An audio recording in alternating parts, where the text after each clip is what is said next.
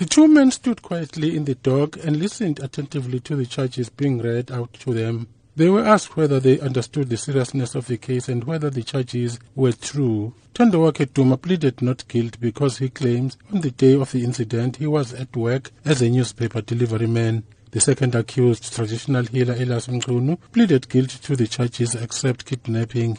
The state alleges the victims, Nawaaz Khan and Albertina Kambushe, were both murdered between the 11th and 25th of October 2015 at Umzinto on the KwaZulu-Natal South Coast. The two allegedly conspired to kill people to obtain body parts for Muti. Armed with a knife and a bush knife, they allegedly attacked the two victims in bushy areas of Umzinto, where they robbed them of their belongings, including cell phones, before attacking them with the knives, causing injuries to their necks, heads and arms. Both died at the scene. A few days later, the men allegedly returned to the bodies to sever the heads and remove body parts. Several witnesses are expected to take the stand on the matter as the trial continues. I'm Cyril Mnguni in Pietermaritzburg.